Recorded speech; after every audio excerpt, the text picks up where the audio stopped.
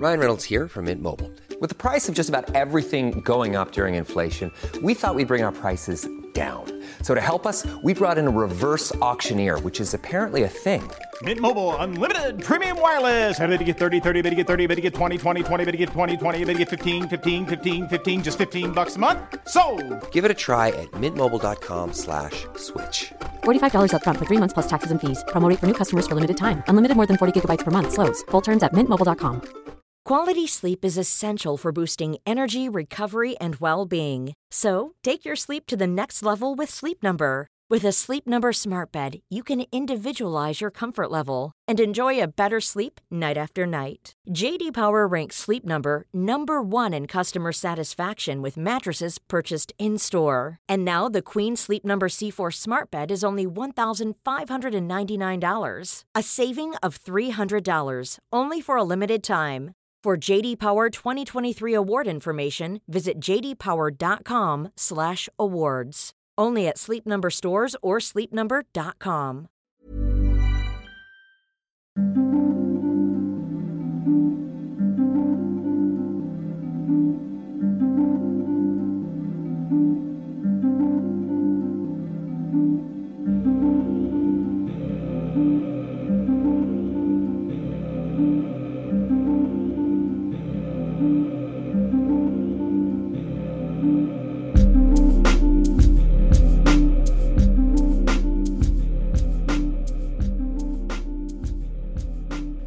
Är det mer än Maria Hasse?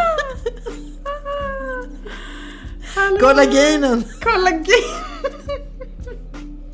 Du kan kolla dig själv. Kör vi en klapp eller tänker vi att vi inte behöver klapp eller? Nej, jag tycker vi är beyond klappen alltså. Bara för att vi har spelat in 7 avsnitt. Nej, vi har spelat 8. Det här är 9:e. Man skulle kunna säga att Merkurius är i retrograd i alla fall. Ja, men det är kanske det beror på. Alltså, det är knas. Ja, det är knas alltså. Det är väldigt intensiva energier. Ja, de säger att man inte ska ta några beslut, skriva under en papper eller resa under den här perioden. Just det. Som tur var så slutar den strax innan julafton och jag drar ju på juldagen till Afrika. Så att det är skönt. Man ska inte säga Afrika. Jag ska åka till Uganda.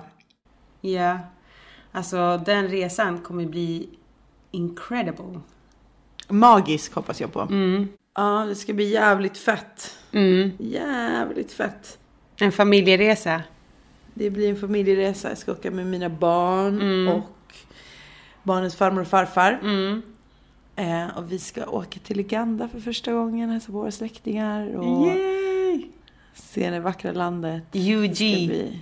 UG, alltså det verkar vara så jävla G. Ja, så jäkla alltså G. Det massa bra musik som kommer därifrån och så up and coming. Verkar helt galet vad det gäller konst och så att det ska bli spännande. Idag så ska vi göra en uppföljning på kvinnliga självbilden, part 2. Och idag pratar vi lite mer allmänt om kvinnliga självbilden. Vi pratar väldigt mycket om skönhet och sexualitet i förra avsnittet om självbilden. Och den här gången så kommer vi prata mer om, fortfarande om sexualitet såklart, men lite mer personlighet och förhållningssätt. Vi tänkte prata mer i generella drag.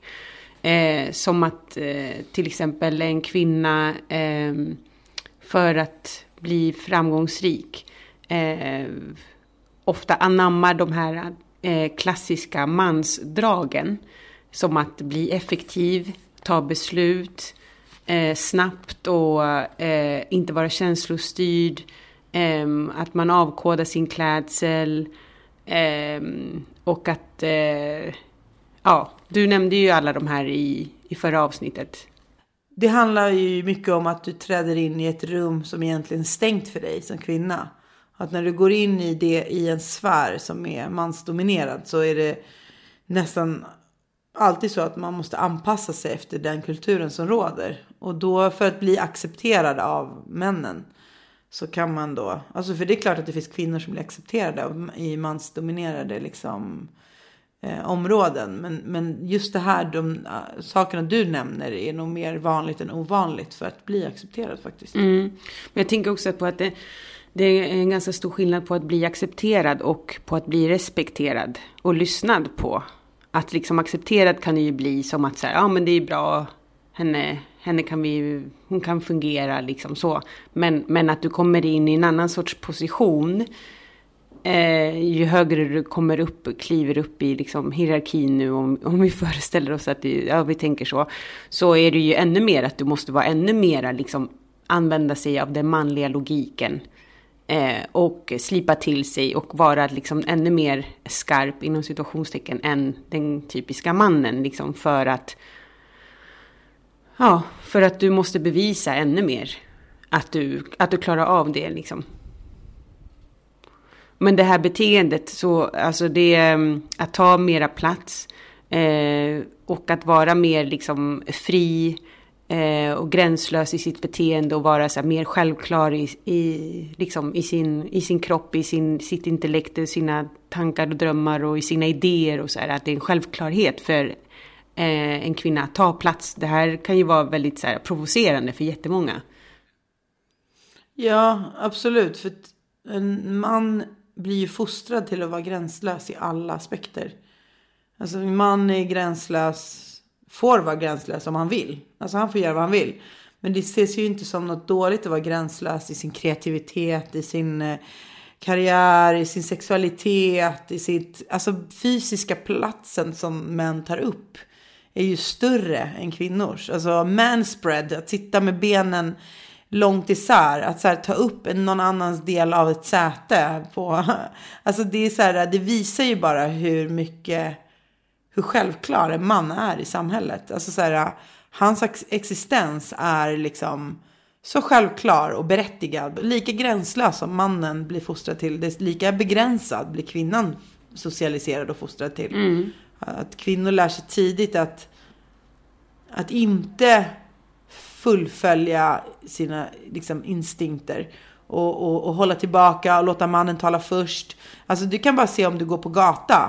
Det är inte, en man kommer inte väja för dig. Nej. En vanlig man väjer inte, han går bara vidare. Det är du som måste väja för honom. Alltså det är så här minisaker som man märker att men jag tänker på det så här, jag tänker på det ofta att så här, det är så hela tiden ser man spår av att liksom, ja men nu bara, jag läste ett inlägg eller en caption på Instagram där det var en tjej som bara tappade. Hon bara, jag är så jävla trött på att män tycker att man ska koka kaffe till dem på arbetsplatsen. Bara en sån grej. Ja, men plocka ur diskmaskinen. Ja. Och det är så här, de bara väntar sig att någon annan ska göra det. Och det är oftast en kvinna. På min arbetsplats är det faktiskt en kille också som är skitgrym. Men just den grejen att så här, att det ska vara så jävla självklart att de ska bli servade. Att någon annan ska göra det där. För de tänker inte så här, sjunka så lågt och göra såna här enkla sysslor. För de är så här ämnade för någonting större. Ja, men jag tänker nästan att de nästan alltid tänker att de inte har tid med det. Nej, för det de gör är mycket viktigare. Precis. Det är också så en grej. Deras tid är mer värd än någon annans. Vilket jävla skitsnack. Nej, men det är ju för att de har lärt sig att värdesätta sin tid på ett annat sätt än vad kvinnor har lärt sig. Alltså nu pratar vi ju väldigt så här heteronormativt, men det är ju så som vi oftast har blivit uppfostrade i heteronormativa liksom kategorierna. Som vi har sagt tidigare så är det väldigt svårt att bryta de normerna, men vi är fostrade in i det här liksom. Outsmartar man männen, då blir det ju problem alltså. Då blir det knas. Det blir liksom, outsmartar man en snubbe på en arbetsplats, då är det ju liksom, då är det beef. Ja, då är det ju trouble. Alltså på ett eller annat sätt. Och det vet man. Då är det liksom, det är hans heder. Det är frågan om liksom. Och ja, precis, du avmaskulinerar honom. Eller avmaskuliniserar. Eller avpositionerar liksom. För han är ju sin position och sin identitet. Och då är det som att han faller utanför den. Och då vet inte den personen han ramlar ner från pedestalen. Precis, då vet inte den personen hur den ska förhålla sig längre liksom. Och det blir ju som ett nedslag för att det är en kvinna som har gjort så med den mannen. Ja, precis. Och du vill ju inte vara som en kvinna för det är ju så dåligt. Starka kvinnor är ju hotande för män. Alltså nu pratar vi om män inom patriarkatet. För att män som är trygga i sin, alltså män som är feminister, även om de inte säger att de är det, de blir ju inte hotade av starka kvinnor överhuvudtaget. De gillar ju det. Men män inom patriarkatet, de blir ju utmanade både av kvinnor och rasifierade. För liksom feminism och rasism är ju samma mekanismer. Och det är liksom maktstrukturer. När en underordnad i maktstrukturen utmanar den som är överordnad, så känner den sig hotad. Och det är det som händer när en kvinna ifrågasätter en man. Och då sker den här tystnadskulturen där alla män går ihop i någon slags fucking bro-code och ska så här rädda varandra och så. Och det är det som håller på att falla sönder nu. Att män kommer inte kunna fixa det där med att så här, sopa saker under mattan. För att det är över nu. Alltså, det kommer inte funka på samma sätt. I alla fall inte till den grad jag gjort det tidigare.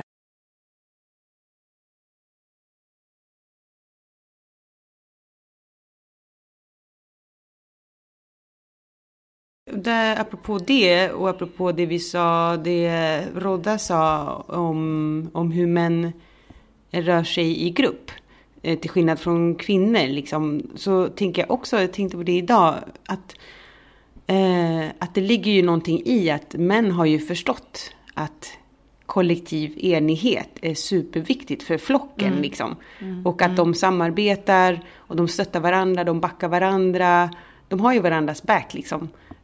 Och de outar inte varandra, de ger varandra jobb, de ger varandra tjänster, de ger varandra liksom, alltså så, de jobbar i team, medan vi kvinnor har tenderat att jobba mera liksom på egen hand. Alltså det är för sig nu väldigt generaliserande också, men alltså kvinnor kan ju också vara väldigt kollektivistiska. Nej, men alltså vi lär oss att konkurrera med varandra. Exakt. Vi är ju inte det. Alltså det är någonting vi lär oss när vi är små, att vi så här, hon är snyggare, det ska inte, man bryr sig om mäns uppmärksamhet liksom. Man tror att men det är det som också håller på att ändras nu. Syskonskap, systerskap.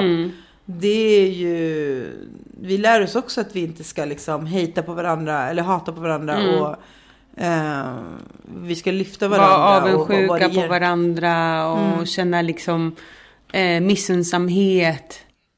Precis, men det är en inlärning, en avprogrammering, en omprogrammering av hur det liksom vi har lärt oss sedan barnsben. Men det går ganska fort att lära sig. Alltså, man måste nästan tvinga sig själv att göra det. Det är ju en övning liksom. Man måste ju öva i att, alltså det är som att köra mantran, att man övar sig att tänka på ett visst sätt, att känna på ett visst sätt, känna oftare en känsla av kärlek än att oftare än liksom färre gånger känna hat. Alltså kärleken hat. Det är ju jätteviktigt att så här, programmera sig med det, att så här, vara tolerant, att vara empatisk, att vara alla de här sakerna som egentligen i förlängningen är till godo på ett positivt sätt för alla. Alltså, men jag tycker att så här, avund, liksom konkurrensinställningen bara som grundläggande liksom sätt att tänka på är ju väldigt negativt. Alltså det är ju rättslobaserat och rättslodrivet hela vägen. Men då har liksom kvinnor tilldelats de här negativa skvaller och så här utfrysning och den typen av beteende. Precis. Sinsemellan för att liksom... Men för att det passar ju ändå... Ja, men precis. Och som vilken annan maktstruktur som helst. Och de som är där uppe får ju liksom... Det är ju perfekt för dem. För de sitter ju kvar där på toppen liksom och bara okej. Liksom... Kan sätta kvinna mot kvinna. Eller kan sätta liksom situation mot situation. Och bara så här... Ja, och liksom göra någonting något offer och den andra är inte det liksom. Men apropå... Vi pratade om att kvinnor... liksom hotar maktstrukturen, att kvinnor som inte bryr sig längre om patriarkatet blir hotande. Men det är också så här det tycker jag är intressant, för att det är någonting som vi lär oss sen vi är supersmå. Det är att vi ger, inte nog med att mannen är gränslös, så ska vi se till att han får vara gränslös. Vi lär oss att förminska oss. Vi lär oss att vi inte använder vårt fulla potential. Hur många gånger har inte en kvinna man suttit vid ett bord och man hör en kille bullshit eller snacka massa skit. Och man sitter och lyssnar på honom. Man ger honom det spacet så här. Man bara, ja. Och så i sitt huvud, man bara, han är ju helt dum i huvudet. Eller han vet inte vad han snackar om, eller whatever. Eller det där visste jag mycket bättre. Eller jag hade den här åsikten, jag borde ha sagt det här. Men du gör inte det, för det är liksom inte ditt space att göra. Och vi pratar om Sverige. Vi sitter i modern tid. Alltså det kan hända imorgon. Och man sitter och låter folk hållas för man inte vill såra det manliga sköra egot liksom. Och vi lär oss att vi hela tiden ska smeka det och liksom ta hand om det för att vi får liksom inte såra hans heder, hans manlighet. Det här med att många kvinnor tjänar ju mer pengar än män. Och det vågar man ju inte säga till någon liksom, för att då får han skämmas. Ja, men då det vi pratar om när vi säger att vi väljer att smeka det manliga egot som är så skört och sådär, då pratar vi ju dels att deras person liksom, oavsett kön tänkte jag säga, men det är kopplat till kön definitivt, är väldigt skört liksom. Och att den personen inte är en fast struktur som är säker på sin sak, som vet vilka de är och är intakta med sig själva. Utan de är ju så pass sköra för att de inte... Alltså det är som ett glashus som skulle kunna gå sönder hur som helst, när som helst i sånt fall. För är man trygg i sig själv så går man ju inte sönder. Nej men exakt, och jag kan märka det lite hur jag behandlar män på olika sätt. Alltså en man som är trygg i sig själv och feminist, oavsett om han säger det eller inte, men som genuint liksom respekterar alla människor. Alltså jag känner inte att jag har något behov av, jag kommer inte stryka han eller så här, smeka hans ego, för han har inget manligt skört ego, utan jag behandlar honom som jag behandlar dig, Maria, eller typ så här någon skön kvinna. För att jag ser att vi kan ha en jävligt fet relation liksom. Vi är vänner eller whatever. Men det finns ju män i ens liv som har sköra egon. Alltså det är ju inte som att bara för att man är feminist så finns det inget män med sköra egon omkring en. Det gör man ju. Och man kan älska dem också. Det kanske är någon släkting eller någon gammal vän. Eller, ja, gud, alltså, och speciellt i så här spirituellt perspektiv så är man ju så här, typ förlåtande mot alla. Och sådana män känner jag ofta att man är så här, man är mer så här smickrande mot och mer liksom man vet hur man ska behandla honom för att han ska må bra på något sätt. Men den relationen blir också mer konstlad då. Alltså, och det blir lite orättvist också för att den mannen som är feminist och skön, och han får inte lika mycket cred liksom. Men han var egentligen don't applaud the fish for swimming liksom. Det är ju självklart att man ska vara feminist. Skammen är väl att inte vara tillräckligt manlig och att identifiera sig med kvinnlighet, kvinnor och kvinnlighet liksom. Att det liksom förminskar mannen, och den skammen att förlora ansiktet i den questen liksom är väl det som skapar skam, och det som driver män i kombination med att du har berövat känslolivet och förmågan att processa och att bearbeta saker som händer. Och de två saker i kombination med skam och liksom de här två enda känslorna som Rodda pratade om, att du kan bara vara glad eller arg. Att det är liksom receptet på att det går åt helvete, som patriarkatet har visat. Ja, man har ju begränsat känslospektrat liksom för mannen. Alltså så. Man har ju begränsat den förmodligen för att den ska vara väldigt effektiv och överlevnadsinstinkten ska vara så här väldigt bara rakt på liksom. Den ska liksom vara liksom smart, framgångsrik och föröka sig. That's it typ. Och där finns det bara så här glädje typ och så här vad var det andra? Glädje eller ilska. Ja, glädje eller ilska. Liksom. Men så fort man hamnar i en förvirrad position där man inte känner igen det, så bara lägger man locket på för att det är oeffektivt. Liksom. Det går inte hand i hand. Och skamfyllt. Ja, och det går inte hand i hand med the male logic liksom. Det logiska är bara på något sätt också väldigt, alltså logik i sig behöver inte vara superförenklat, men alltså på det negativa sättet. Men liksom när det kommer till den här manliga identiteten så är den väldigt extremt förenklad. Och förminskande egentligen, alltså när det kommer till det emotionella livet så har man ju begränsat det liksom. Absolut, och där har vi också, vi kvinnor socialiseras till att ta hand om våra känslor. Definitivt. Men och ta hand om andras känslor också. Ja, ta hand om andras känslor, men samtidigt det är inte som att liksom vi får som vi vill ändå. Alltså, vi sitter bara och mår dåligt över att vi inte... Nej, vi mår ju jävligt dåligt. Det är jävligt tufft jobb att ta hand om ens egna känslor. Men känslor. alla mår dåligt. Alla mår dåligt. Men det är jävligt jobbigt jobb att ta hand om sina egna känslor plus andras känslor. Gud, ja. Alltså, det blir ju inte bara att du har dig själv. Som en man traditionellt sett har fått lära sig att liksom nästan helt och hållet liksom.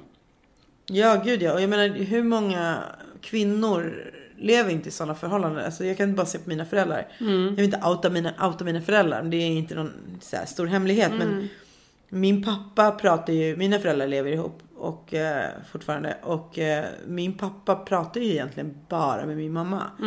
Alltså så här, det är verkligen min mamma som kommer och säger till oss att pappa känner sig och så.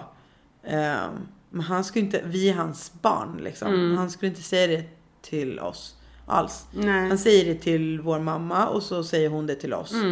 Och hon så är ju hans språkrör liksom.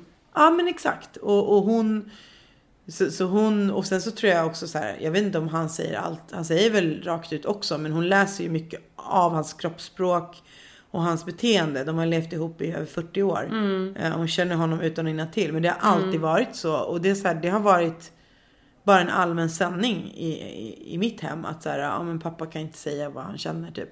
Och det har inte varit konstigt för oss. För att vi har inte sett några andra män som har kunnat hantera sina känslor. Och då kan min pappa ändå uttrycka sig till min mamma. Alltså tänk de männen som inte har någon ett språkrör. De flesta kanske inte har något överhuvudtaget. Nu är ju inte min pappa våldsam heller och sådär liksom alls.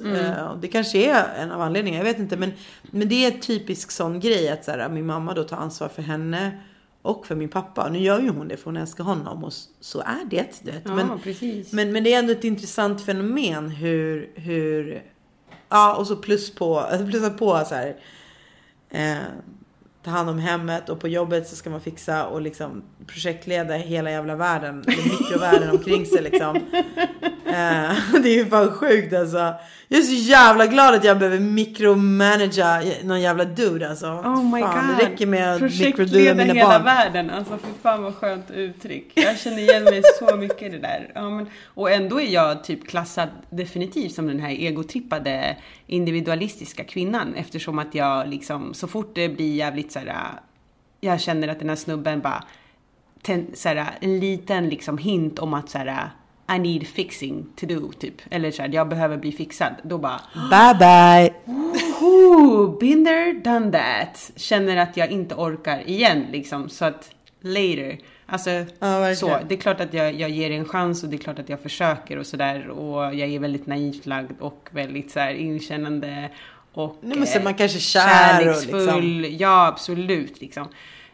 Men det är ju en grej, och det tänker jag också så här, att det är en åldersgrej, att ju äldre man blir, man har fler och fler erfarenheter av liksom ett visst beteende så, och det är inte bara liksom, alltså nu handlar det inte heller bara om män, utan liksom om kvinnor också, relationer liksom.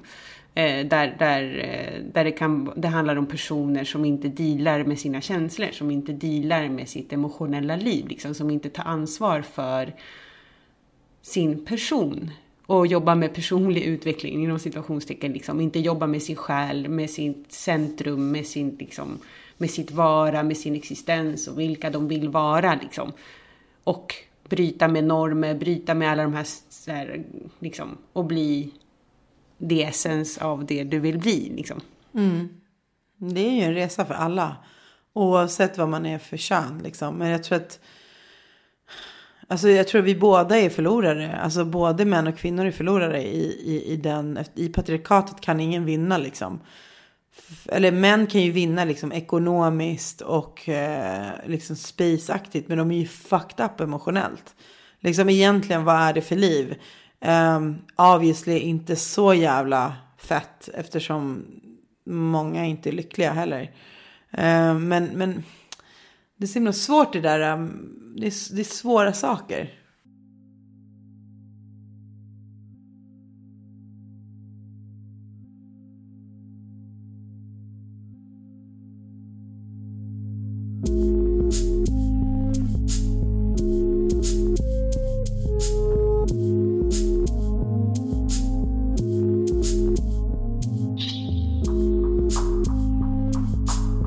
En annan grej vi var inne på med Rodda var ju det här med friendzone.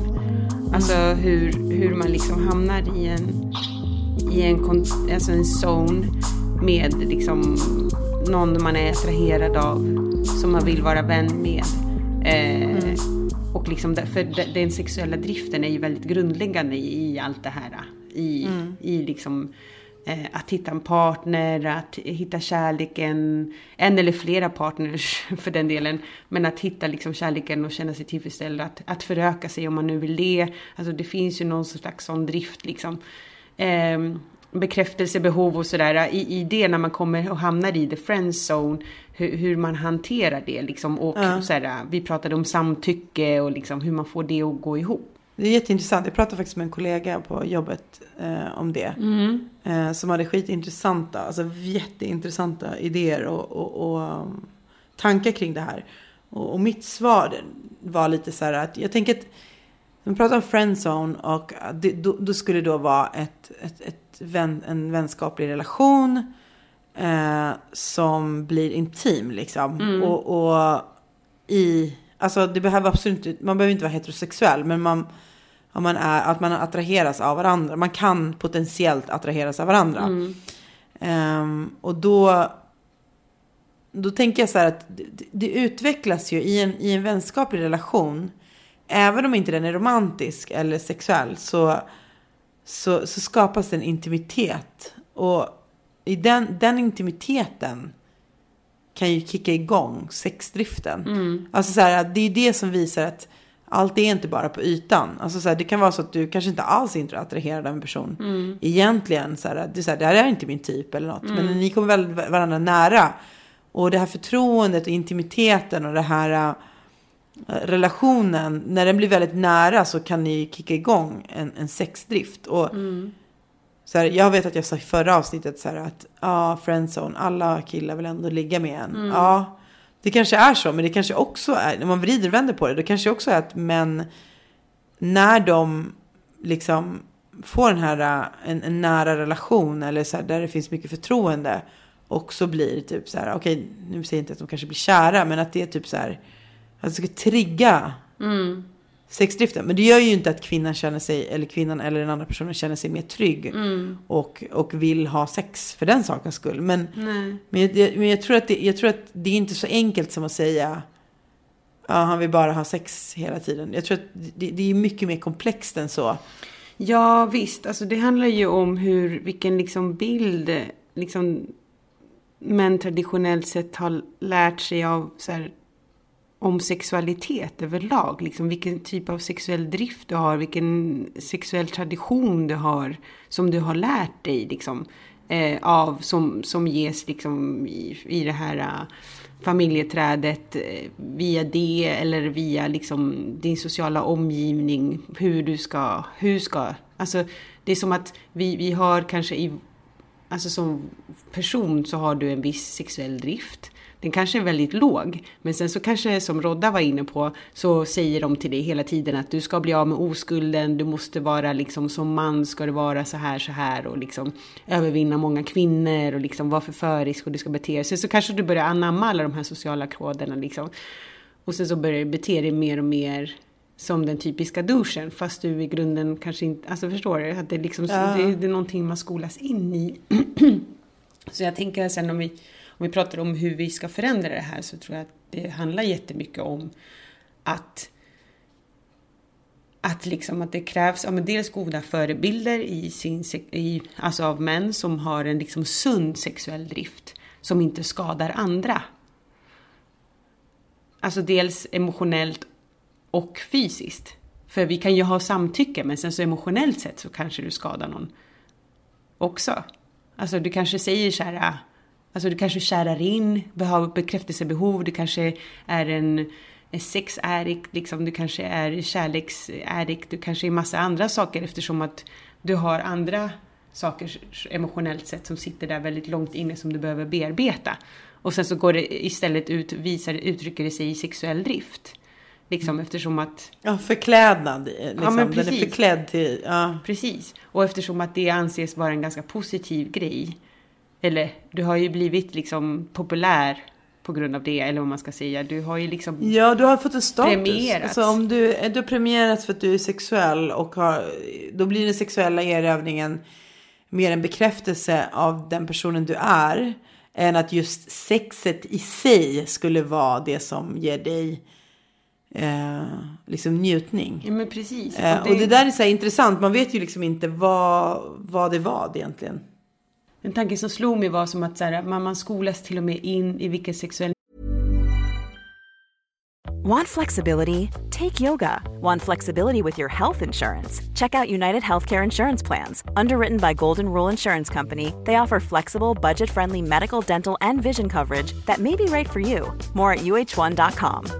Hey, I'm Ryan Reynolds. At Mint Mobile, we like to do the opposite of what Big Wireless does. They charge you a lot, we charge you a little. So naturally, when they announced they'd be raising their prices due to inflation, we decided to deflate our prices due to not hating you. That's right. We're cutting the price of Mint Unlimited from $30 a month to just $15 a month. Give it a try at mintmobile.com/switch. $45 up front for 3 months plus taxes and fees. Promo rate for new customers for limited time. Unlimited more than 40 gigabytes per month slows. Full terms at mintmobile.com.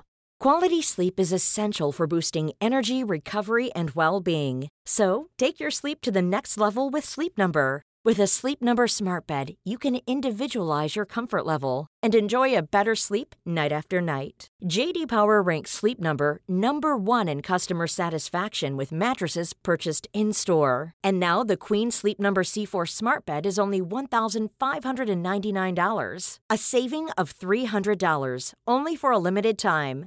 For JD Power 2023 award information, visit jdpower.com/awards. Only at Sleep Number stores or sleepnumber.com. Njutning du har.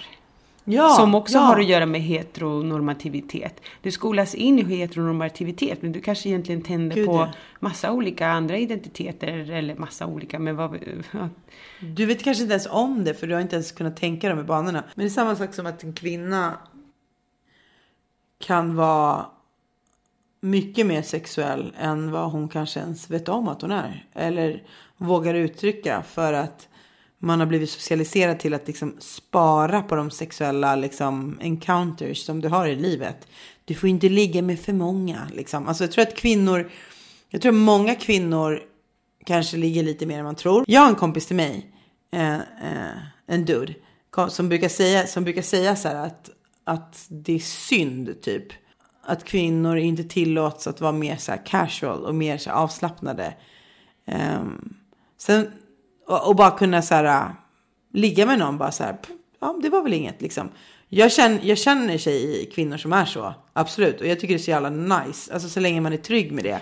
Men jag tror att jag tror ändå att det finns massor som inte ens kan förmå sig att göra det, för att det är bara så himla indoktrinerat i dig. Det är så himla så här, fina flickor liksom håller igen benen. Men alltså jag tycker så här, vi har Trump liksom i USA som säger att han skäms inte liksom ett dugg över liksom, han är gränslös. Han är gränslös, totalt gränslös. Han är ju den ärketypen av liksom den här slags match som vi snackar om.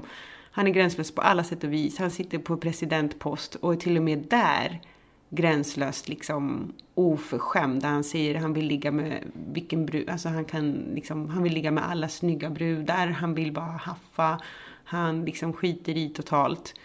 Vad hade hänt om Hillary hade vunnit valet och hon hade stått där likadant på samma sätt? Det blev avsatt. Ja.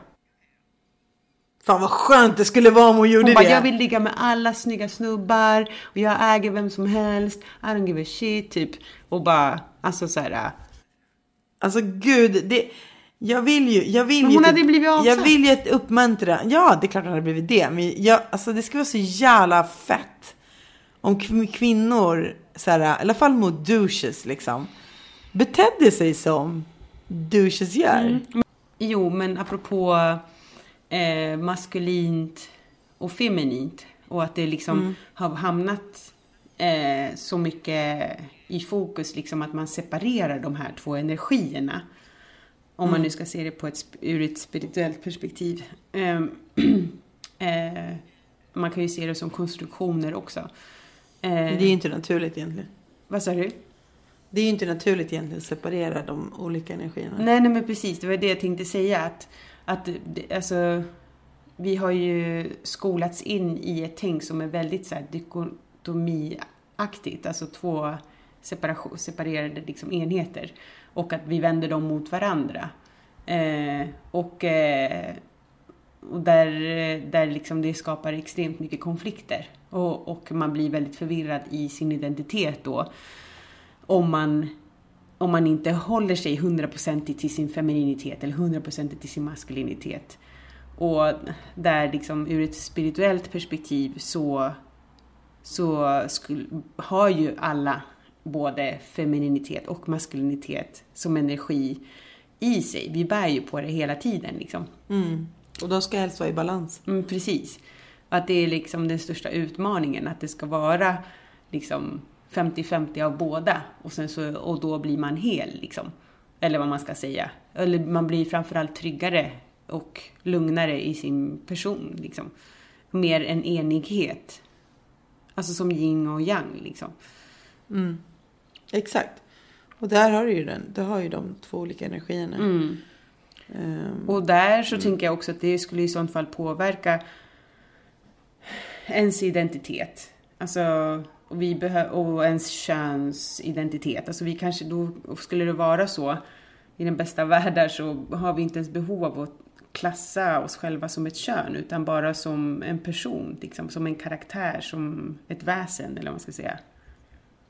Alltså vilken värld det skulle vara. Om vi bara såg varandra som energivarelser och att vi är centrerade med våra energier och att vi har maskulint och feminint i oss.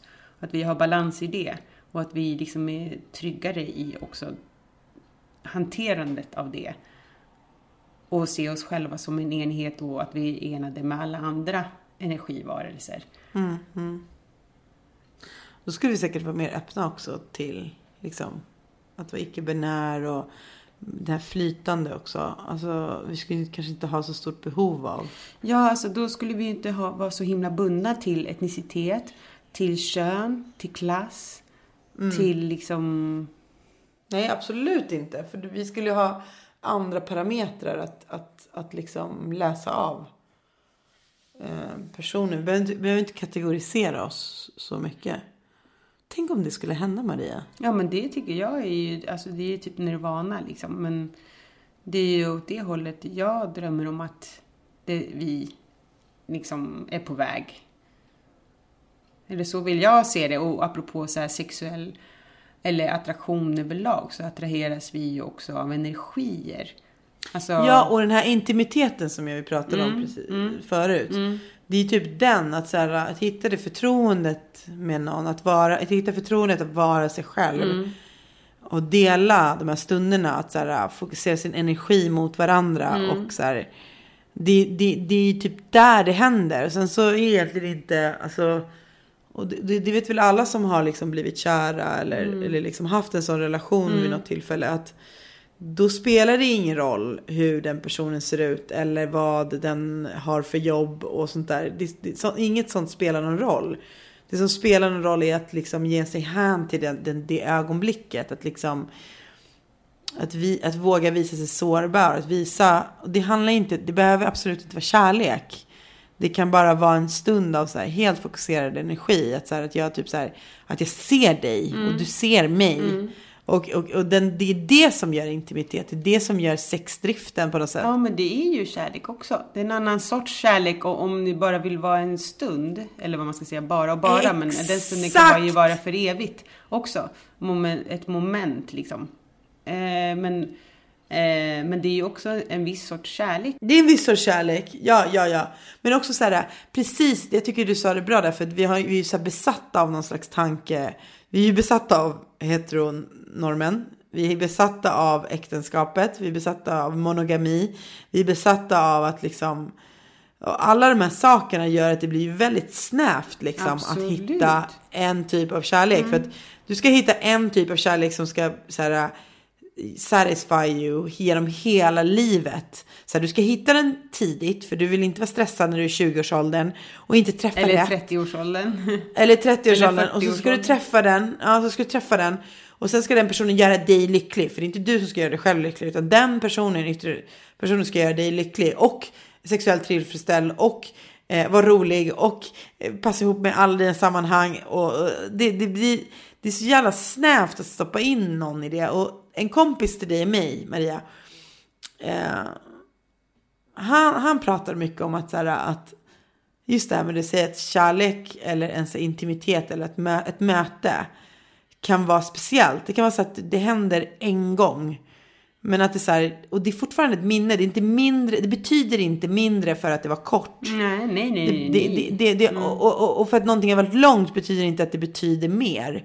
Alltså jag tycker ju så mycket om den tanken, för den utmanar mig att kanske se att, så här, att kärlek och intimitet kan finnas liksom, det kan finnas överallt där du fokuserar och där du typ så här är sårbar, att ha den stunden. Och typ så här att du, när du ger av dig själv, då öppnar den personen upp till dig att ge det. Men det är det som är tidslöshet, och det är det som är kvantfysik, och det är det som är parallella världar. Att det finns inte, och tänker man att det inte finns tid och rum, det blir ju väldigt, väldigt extremt abstrakt och stort. Men tänker man så är ju den stunden som du och jag pratar här nu, är ju lika mycket, liksom har ju ett lika stort värde om vi känner att vi har ett genuint utbyte, och vi ger liksom fullt ut av oss själva av ren kärlek till varandra. Då utbyter vi en viss connection, och då är den är förevigad den stunden. Ja! Liksom. Och den energin kan inte försvinna. Ja, men precis. Och då är den förevigad där, och då finns den, då skickar vi upp den till universum, och så finns den där liksom för evigt. Men sen så kan man ju vara i relationer på 3, 6, 7, 10, 12 år. Som kanske aldrig... 20, 30, 40, 50, 60. Ja. På riktigt. Man kan ju leva med någon och känna sig för evigt inom situationstecken. Som aldrig når det mötet som är det genuina kärleksutbytet liksom från hjärta till hjärta.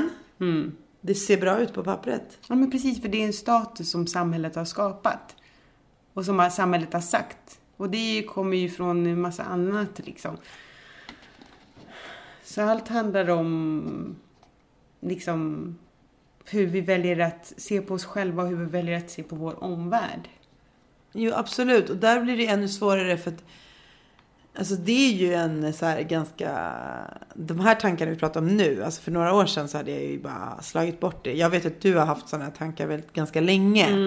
Och att jag typ har varit så här, gud Maria, jag vet inte vad du pratar om, så här, vad fan snackar du om? Det här låter helt sjukt.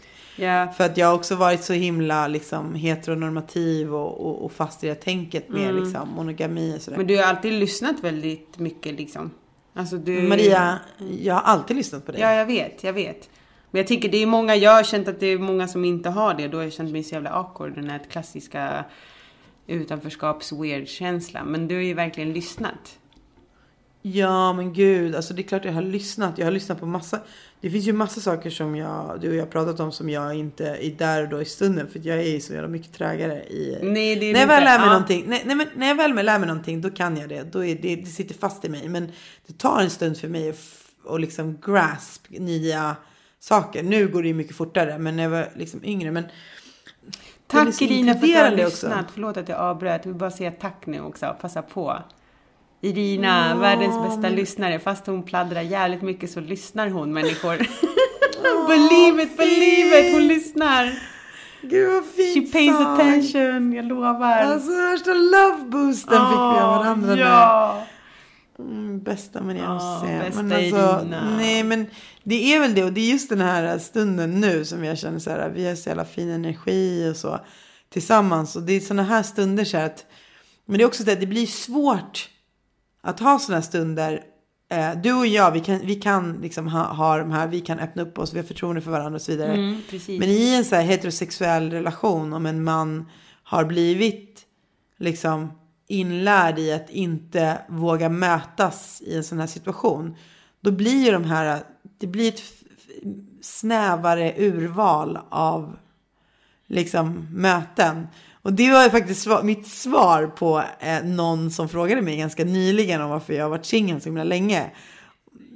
Och då så svarade jag att, så här, att det är ju för att inte för att inte det finns män och inte sånt, utan det handlar jättemycket om att så här, att mötas där i det här, det kräver ändå mycket av en själv och den andra.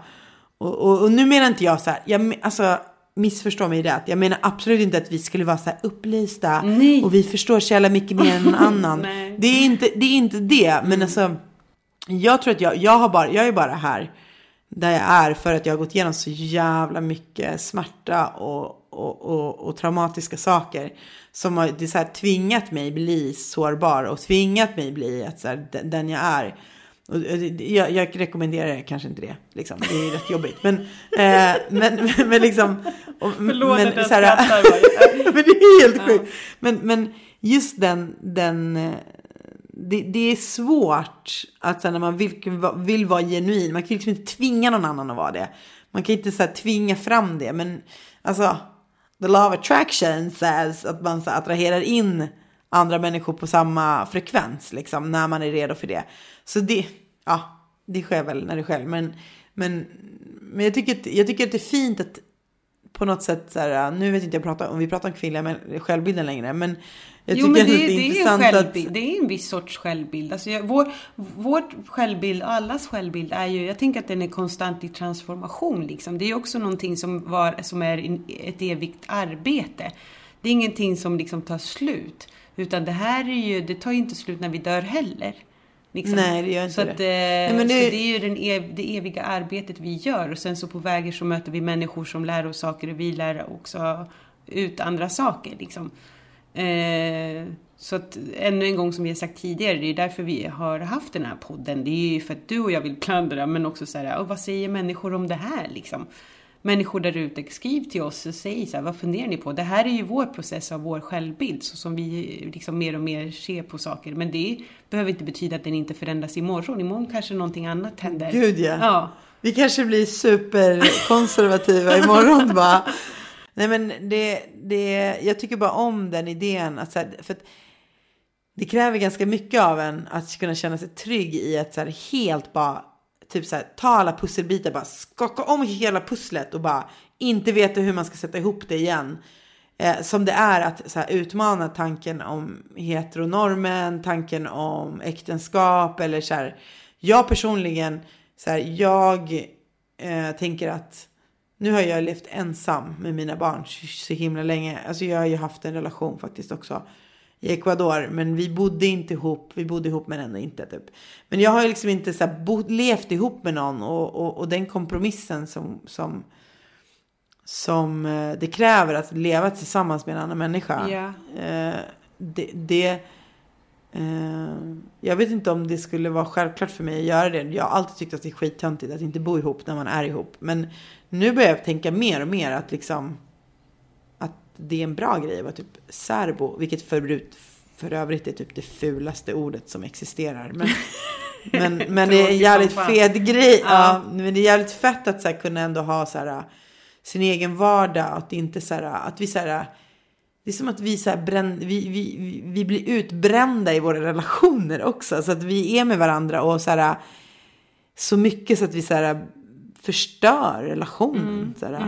Men det tänker jag också apropå det du sa tidigare, att det här med att när liksom stunden blir så pass intim som lite det vi var inne på innan, när jag bara, tack Irina för att du lyssnar, tack för att du liksom har hållit min hand, tack för att du har varit där för mig och typ Alltså jag deklarerar min kärlek till dig så här öppet och säger och du tar emot och du, alltså så. När det händer i en relation tror jag att många, nu pratar vi traditionella mans liksom identiteten, om man identifierar sig som man, kan bli livsrädd för ett sånt kärleksuttryck, eftersom att man inte vet vad man ska göra av den, helt ärligt. Alltså jag vet inte, det här är bara min fördom. Det blir ett ansvar. Du får ett ansvar typ, att du ska så här, besvara det. Du kanske ska bibehålla det, du ska eller du kanske känner att du inte är tillräcklig för att kunna förvalta den kärleken typ. Och det tror jag det är säkert nu killgissar jag.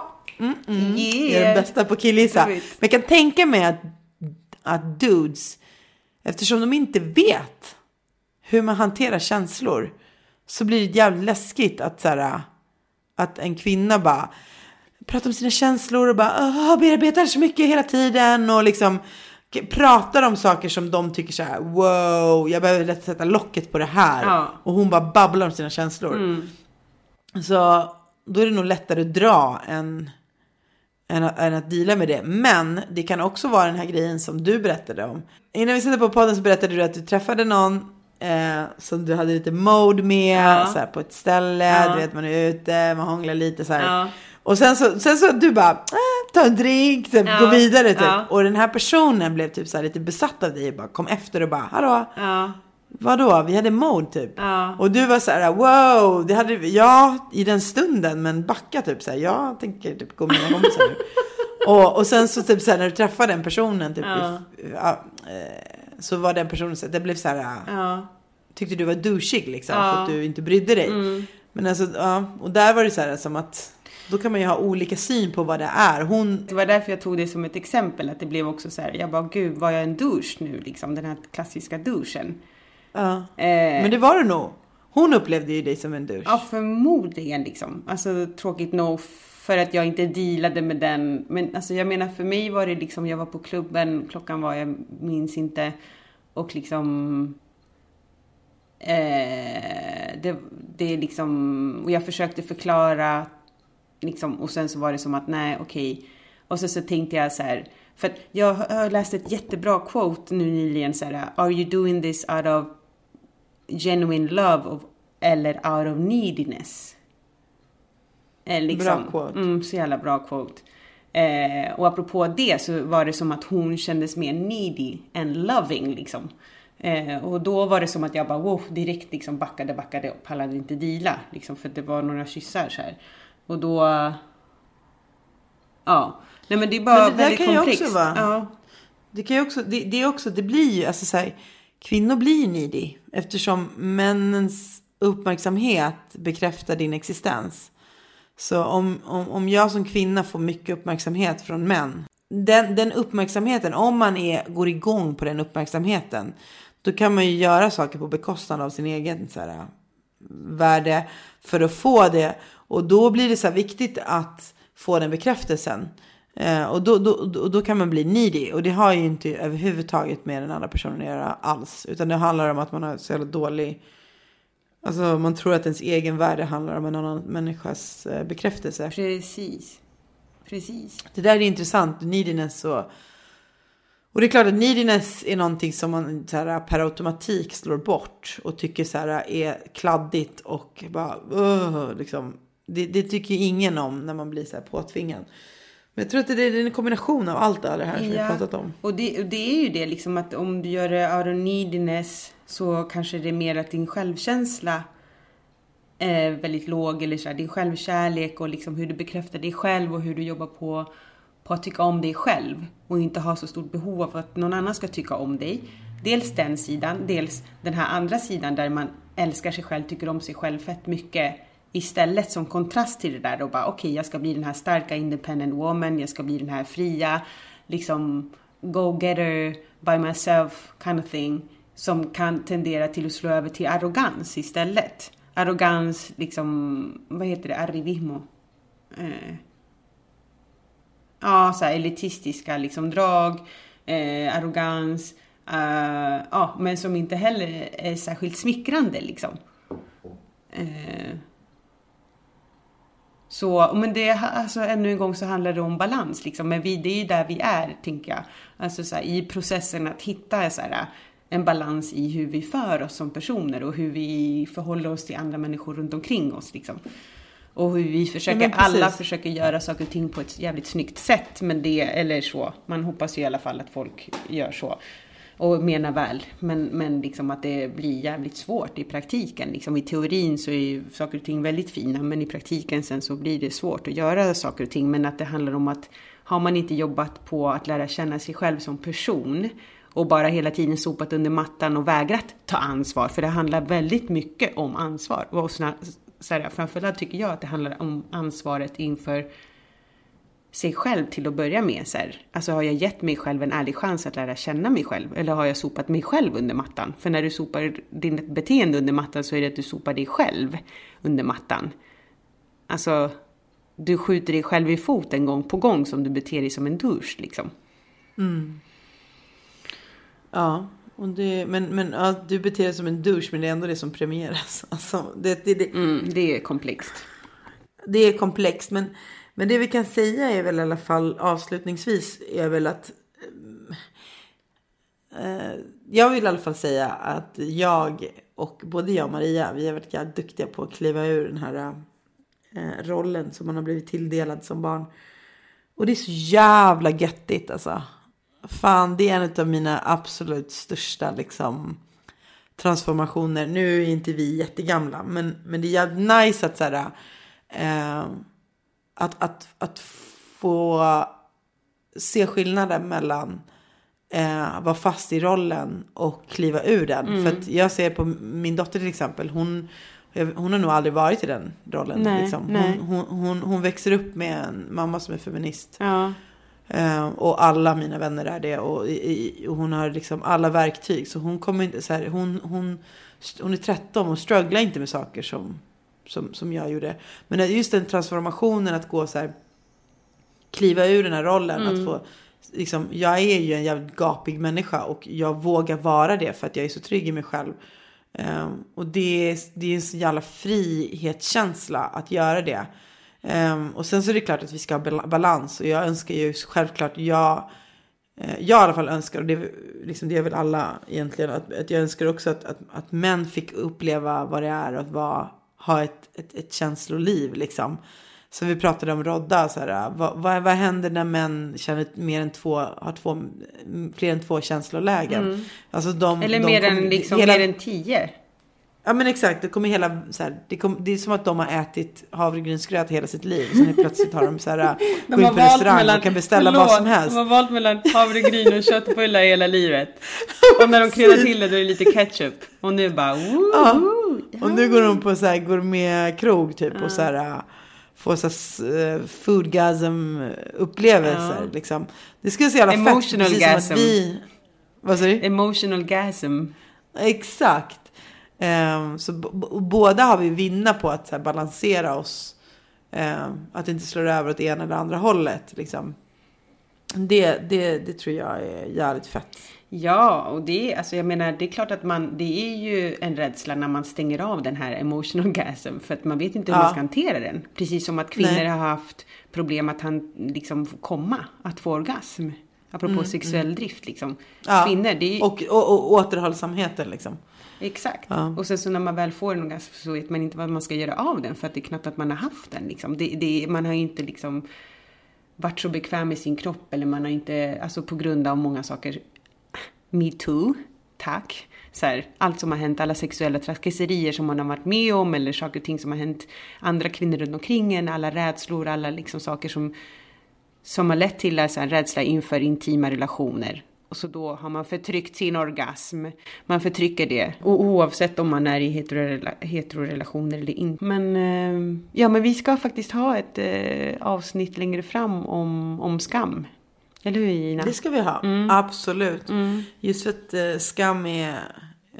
alltså det är ett begrepp som jag tror vi pratar alldeles för lite om. Och jag tror att vi tänker att skam är någonting så här obvious, typ så här. Den personen har ju begått ett brott, den känner skam. Nej, alla människor känner skam. Alla människor känner skam. Till och med psykopater känner skam. Så att alla människor känner skam, och därför är det intressant, för vad gör vi för att undvika känna skam? Och det ska vi prata om i framtiden. Nu kommer inte det vara nästa avsnitt. Nej. Det kommer vara början av 2018. Yeah. Men det hör ihop med det som vi pratar om. Allt hör ihop, såklart. Precis. Våga vara skamlös. Våga vara skamlös. Yeah!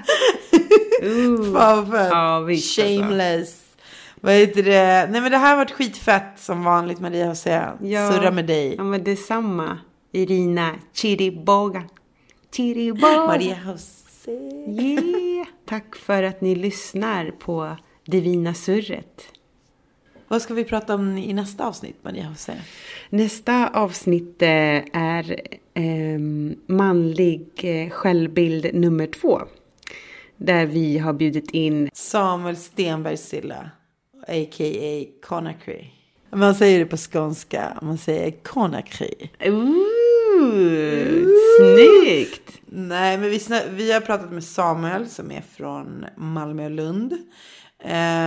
Och han hade fett mycket intressanta saker att berätta, väldigt personliga, och om hur han upplever vad manlighet är och varför han inte ens gillar begreppet manlighet. Alltså vi jobbar fullt upp nu alltså.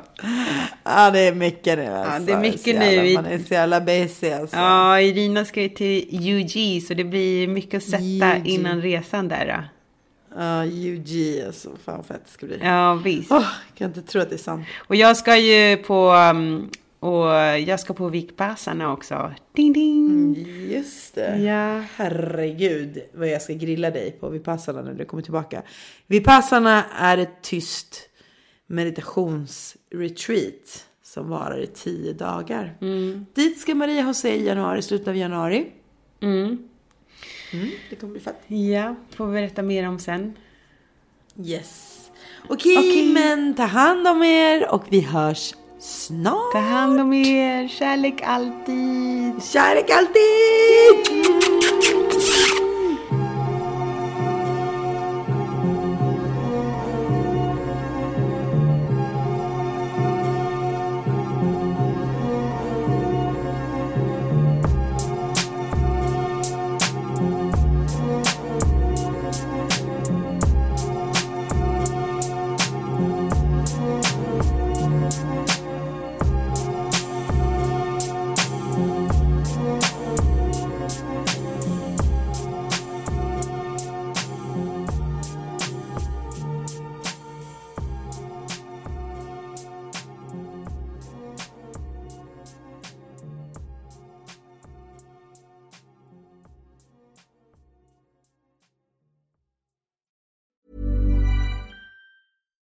Botox Cosmetic, out of botulinum toxin A, FDA approved for over 20 years. So, talk to your specialist to see if Botox Cosmetic is right for you.